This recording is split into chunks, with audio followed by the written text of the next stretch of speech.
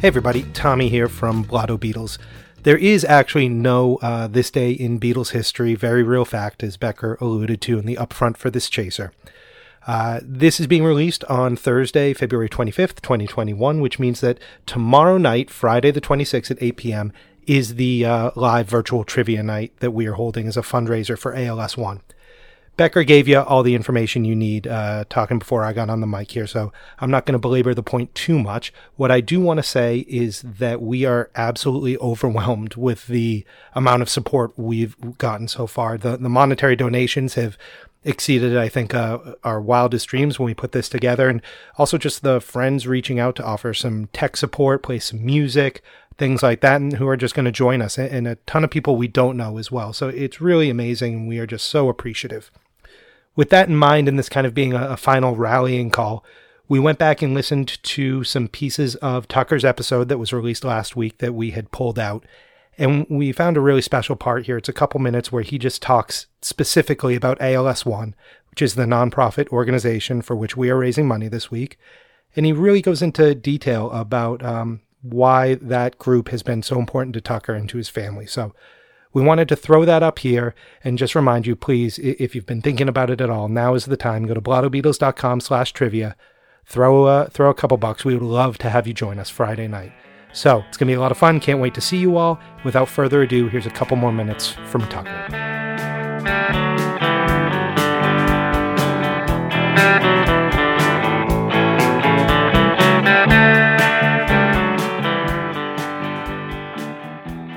Tuck, can you tell us a little bit about what ALS 1 is and what it's done for you? Yeah, sure. Thanks. ALS 1 is a local organization here on the South Shore of Mass. And what they do is they fundraise for research and development of new treatments and drugs, and they raise money to give to Compassionate Care ALS, located in Falmouth, Mass. What? And they provide equipment and services for people that are affected by ALS. For me, they've given me a community of people who are fighting the same fight, and provided an outlet for my fundraising. When you get diagnosed with something like this, my first thought was, what can I do?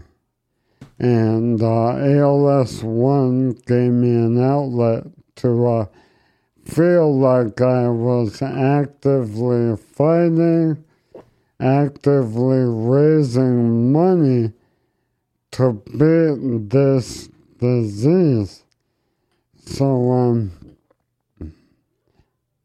if anyone wants to learn more, check them out, als1.org. And you can learn their mission and help us beat this disease.